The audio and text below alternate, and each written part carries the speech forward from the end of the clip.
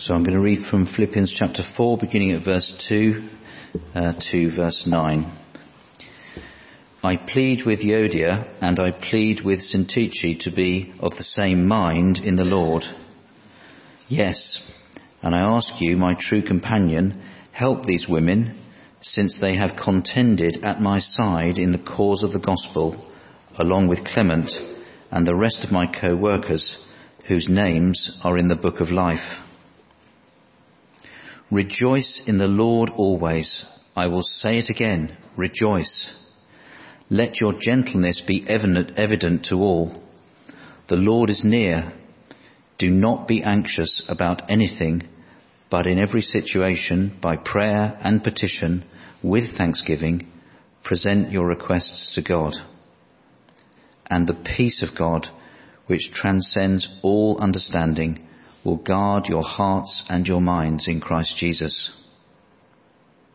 Finally, brothers and sisters, whatever is true, whatever is noble, whatever is right, whatever is pure, whatever is lovely, whatever is admirable, if anything is excellent or praiseworthy, think about such things.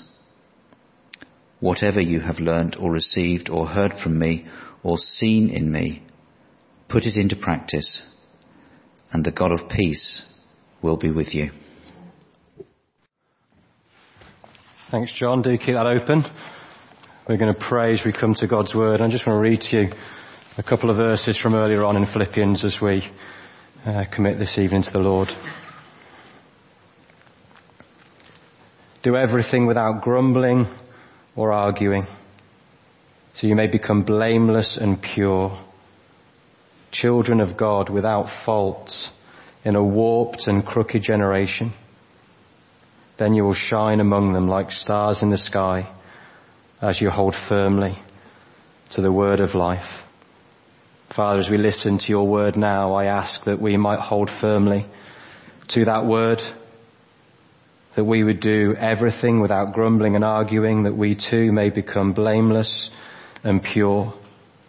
And Lord, as you work in our hearts, we ask that we might shine like stars against the dark backdrop of this broken world, that others might be drawn to know Christ as their Saviour. And we pray it for his name's sake. Amen. Amen. Well, for those of you who've been with us over the last couple of weeks, you'll be familiar, I think, with this little summary sentence on the screen. This is what Paul wants for the church in Philippi. This is why Paul sits down to pen this letter, to encourage them to be selfless, humble witnesses who are focused on living for the glory of God. That's not a bad mission statement for a church, is it? Someone was to say to us what you're all about, along Crendon Baptist Church. Well, hopefully you'd say something like this. We want to be selfless, humble witnesses who are focused on living for the glory of God. And if we're going to be that church, as we saw last week, we need to keep our focus on Christ. Remember the target over there on the wall? If you're not looking at the target, you're not going to hit the target. If we're not looking to Jesus, we're not going to live for Jesus, because what we focus on, we end up living for. Look again at Paul's focus there in chapter 3, verse 10. Very simply, he says, I want to know Christ. I want to know Christ. Paul's focus was on knowing Christ. He says exactly the same thing in chapter 3, verse 8. I consider everything a loss compared to the surpassing greatness or the surpassing worth of knowing Christ Jesus my Lord. Do you want to know Christ? Is that your focus this evening? Do you want to know Christ more deeply? Because what we focus on, we end up living for. And as we arrive in chapter 4 this evening, Paul begins to unpack for us what a life that is focused on Jesus Christ looks like. And he deals with the real nitty-gritty of human existence, a life that is full of strained relationships, hardship, anxiety, and sinful thoughts. It's a life that we know all too well, isn't it? Not a day goes by that we don't battle in some way with some of those realities that come from being sinners living in a broken world. And Paul calls us, in light of this broken reality that we see in God's Word, it exposes to us the reality that we see in life. He calls us in response to pursue unity in the midst of strained relationships. He calls us to pursue joy in the midst of hardship, peace through prayer in the anxious situations that we face, and to pursue purity in a world of sinful thoughts. And we're going to take each of those in turn as Paul addresses them here in these few verses. Firstly, I want us to think about the call to unity. Have a look down, if you would, at verse 2. I plead with Euodia and I plead with Syntyche to be of the same mind in the Lord. Now, we don't know what the prevailing issue is. We don't know what it was that was preventing these two women from standing together. But their disunity is all the more saddening given their past history. These women, we read in verse 3, have contended, says Paul, at my side for the cause of the gospel. These aren't peripheral figures in the life of the church. These are women who stood on the front line next to the Apostle Paul, contending for the cause of Christ. Yet now, they're standing apart in what is a picture of painful disunity. And Paul addresses this real life issue in two ways. Firstly, you can see it there in verse 2. He pleads with them. I plead with Euodia. I plead with Syntyche. Paul, as an apostle, doesn't lay his apostolic credentials on the table and just say, buck up, get things sorted. He pleads with grace and with gentleness and with earnestness that they would be of one mind in the Lord. And in so doing, he draws them back to what he's already spoken of in chapter 2, verse 1 and 2. This is what he said. Therefore, if you have any encouragement from being united with Christ, this is where our unity is found, in Christ.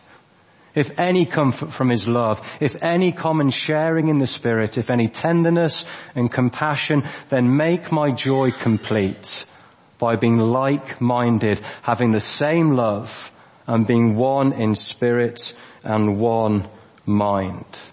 Now, that doesn't mean we'll always agree on everything in the life of the church. Most of you have been in enough members' meetings to know that's not the case.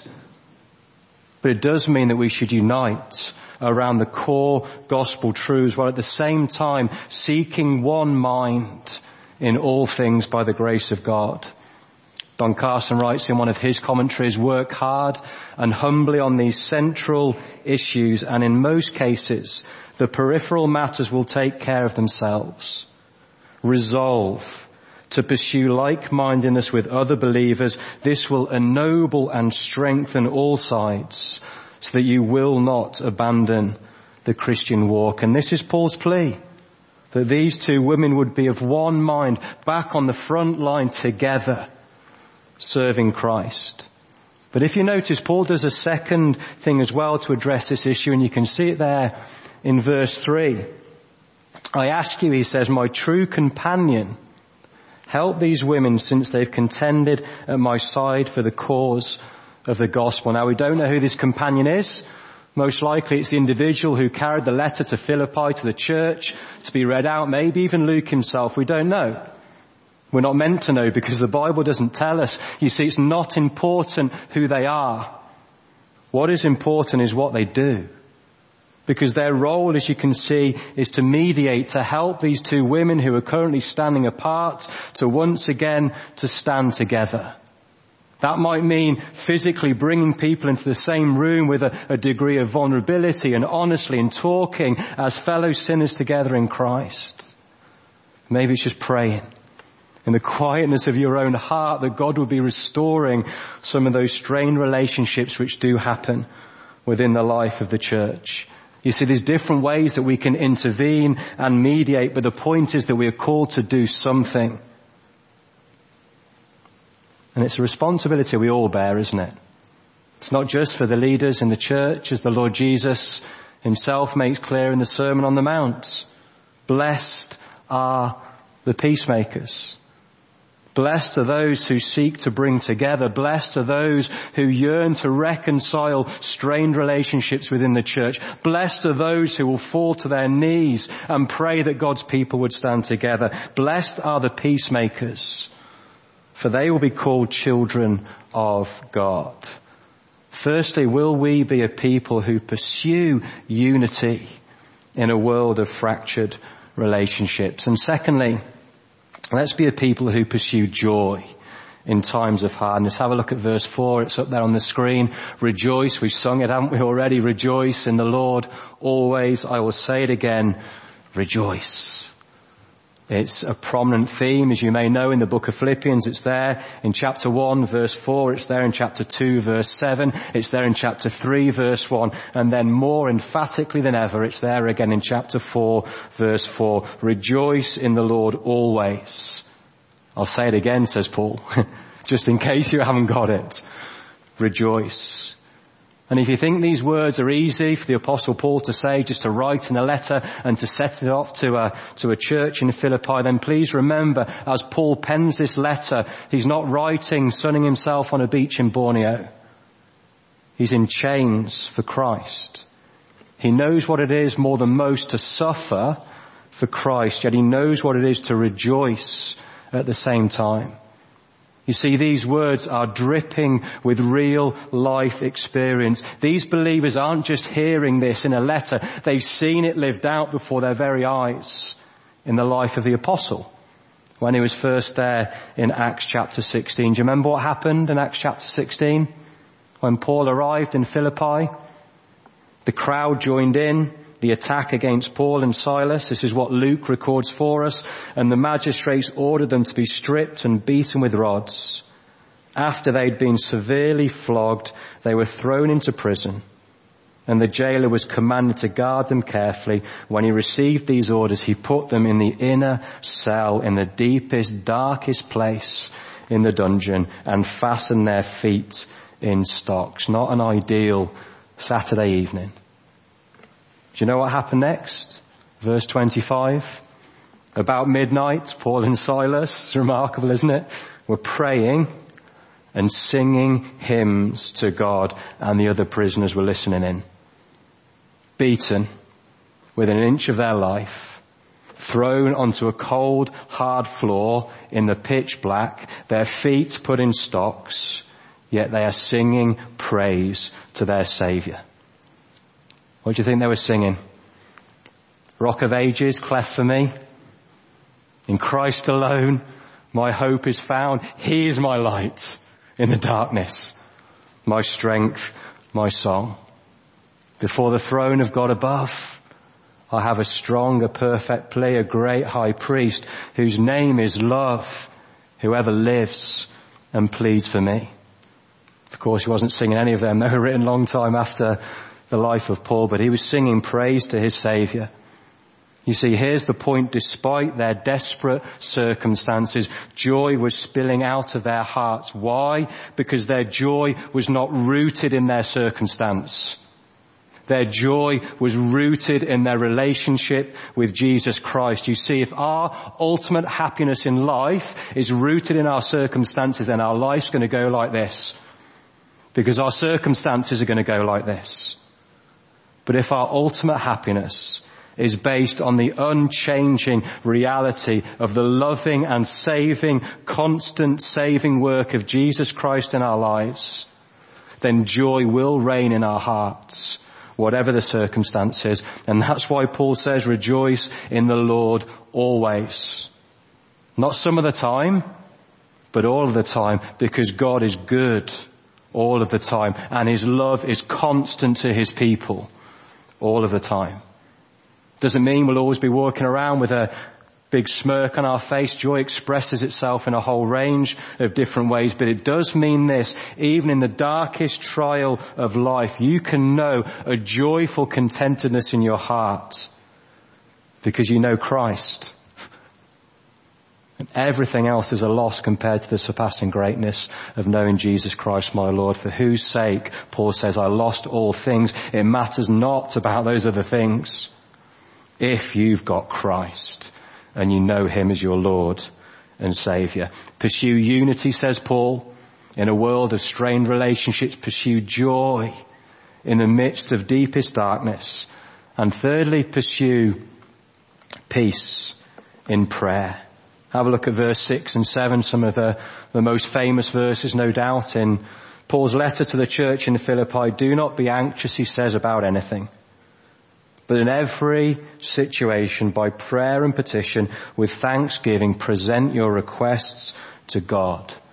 And the peace of God, which transcends all understanding, will guard your hearts and your minds in Christ Jesus. Notice that in this passage, it doesn't deny the existence of anxieties and concerns. It tells us what to do with them.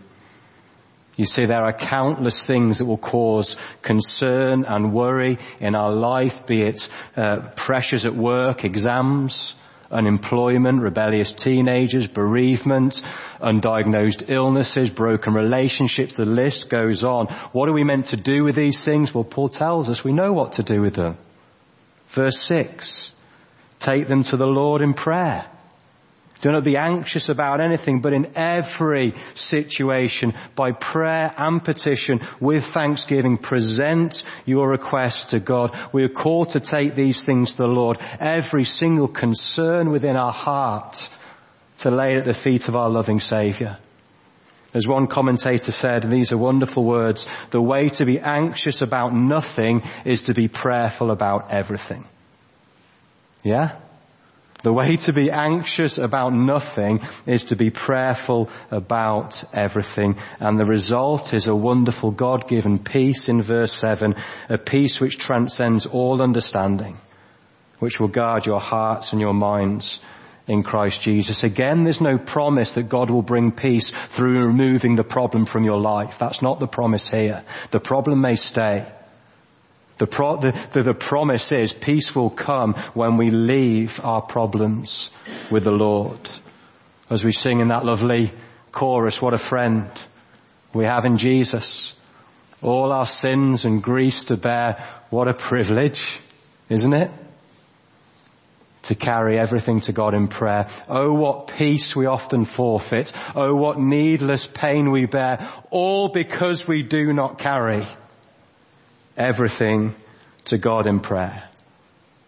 I think it's fair to say the vast majority of unrest we feel and experience in our hearts is because we seek to deal with these things ourselves in our own strength rather than laying them at the feet of the Lord Jesus, rather than taking them to the throne of Almighty God and leaving them with Him to deal with them in His way. Pursue unity, says Paul, in the midst of strained relationships. Pursue joy through all the trials of life. Pursue peace in prayer in a world that is full of anxiety. And lastly, Paul says, pursue purity. And the purity in view here is a purity of thought. Have a look at verse 8. Finally, brothers and sisters, whatever is true, whatever is noble, whatever is right, whatever is pure, whatever is lovely, whatever is admirable, if anything is excellent or praiseworthy, think about such things. You're probably familiar with the phrase, you are what you eat, i.e. if you eat Domino pizza for breakfast, lunch and dinner, it's not too long before you become physically unfit. And it is the same spiritually. If we fill our minds with unhealthy things, very soon we will become spiritually unfit. So let me ask you the question that the text demands. What are you filling your mind with? What are you dwelling upon?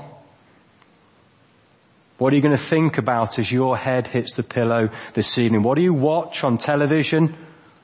What do your eyes catch sight of on the internet? Healthy stuff or unhealthy stuff? See, there's a lot of Christians I know who are wrapped up in the latest series of Love Island. If you don't know what that is, then that's a good thing. I don't know much about it myself, but what I do know is it would not make Paul's list in verse 8. There's nothing noble. There's nothing pure. There is nothing lovely about it. And the same goes for so much stuff that is paraded before our eyes in this world. On the internet, on social media, on billboards, wherever it is, it's everywhere, seeking to fill our minds with sinful thoughts. In contrast, Paul says, don't fill it with that stuff. That's unhealthy. It's going to lead you to spiritual unhealth. Instead, fill your minds with what is true, noble, right, pure, lovely, admirable. If anything is excellent or praiseworthy, think about such things. In short, let your mind dwell on the goodness of God that we find in the Word of God that is centered on the Son of God. You see, one of the most helpful things I think we can do as Christians is to commit Bible truth to memory, to take just one verse each week and to carry it around with us in our head and in our hearts. And maybe you're waiting at the bus stop and you're just mulling it around in your head. You're carrying it around with you all day, every day. Stuck in a traffic jam maybe and you're going, oh. Pray. The verse that's in your head, pray it into your heart. Pray that the reality of God's Word would take hold of your life and begin to affect the way that you live.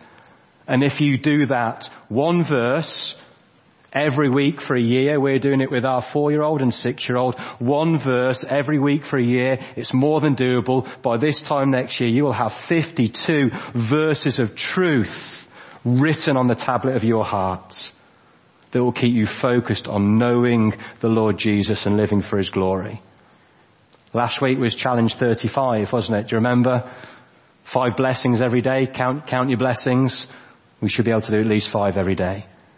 This week it's challenge 1. A bit simpler in many ways. 1 verse. This week, 1 verse to carry around in your head and your heart, to meditate upon the truth and the promises of God's Word and watch it bear fruit in your life as you become spiritually healthy and vibrant for the Lord. And you see, that's how verse 8 and verse 9 are tied together. Because the Christian who's focused on knowing Jesus doesn't just think about these things, but by the grace of God puts them into practice. And that's why Paul ends this evening where he does in verse 9 as the example. Just as he imitates his Lord and his Saviour, he puts his own life as an example before this church, and he says, whatever you have learned or received or heard from me or seen in me, put it into practice. Don't just leave it in your head. Pray it into your heart so that it will begin to affect your life, and the God of peace will be with you. Let's pray. Father in heaven, help us, please, to be a people who pursue unity. Lord, we live in a world where relationships are fractured, not just outside the church, but within the church as well. Lord, how we pray for like-mindedness, Lord, that we would seek reconciliation and peace, if needed, with our brothers and our sisters in Christ. Lord, help us to be a people who pursue joy in all the challenges and the hardships of life, however dark the moment may feel. Help us to know, Lord, that there is a constant, contented joy in knowing Christ, because your love for us in Him is the great unchanging reality. Father, help us to be a people who pursue peace through prayer in times of anxiety and concern, Lord, whatever is weighing heavy on our mind this evening. Lord, help us to be people who don't seek to deal with these things ourselves in our own strength. Help us to take them to the Lord in prayer. And Father, help us to be a people who pursue purity in a world in which we're confronted with so much that is unhelpful to our minds and our hearts. Help us to pursue and pray for purity of mind, purity of heart, and purity of action. And Lord, we pray that we might grow up to be a family of selfless, humble witnesses who are focused on living for the glory of God. And we pray these things for His name's sake. Amen.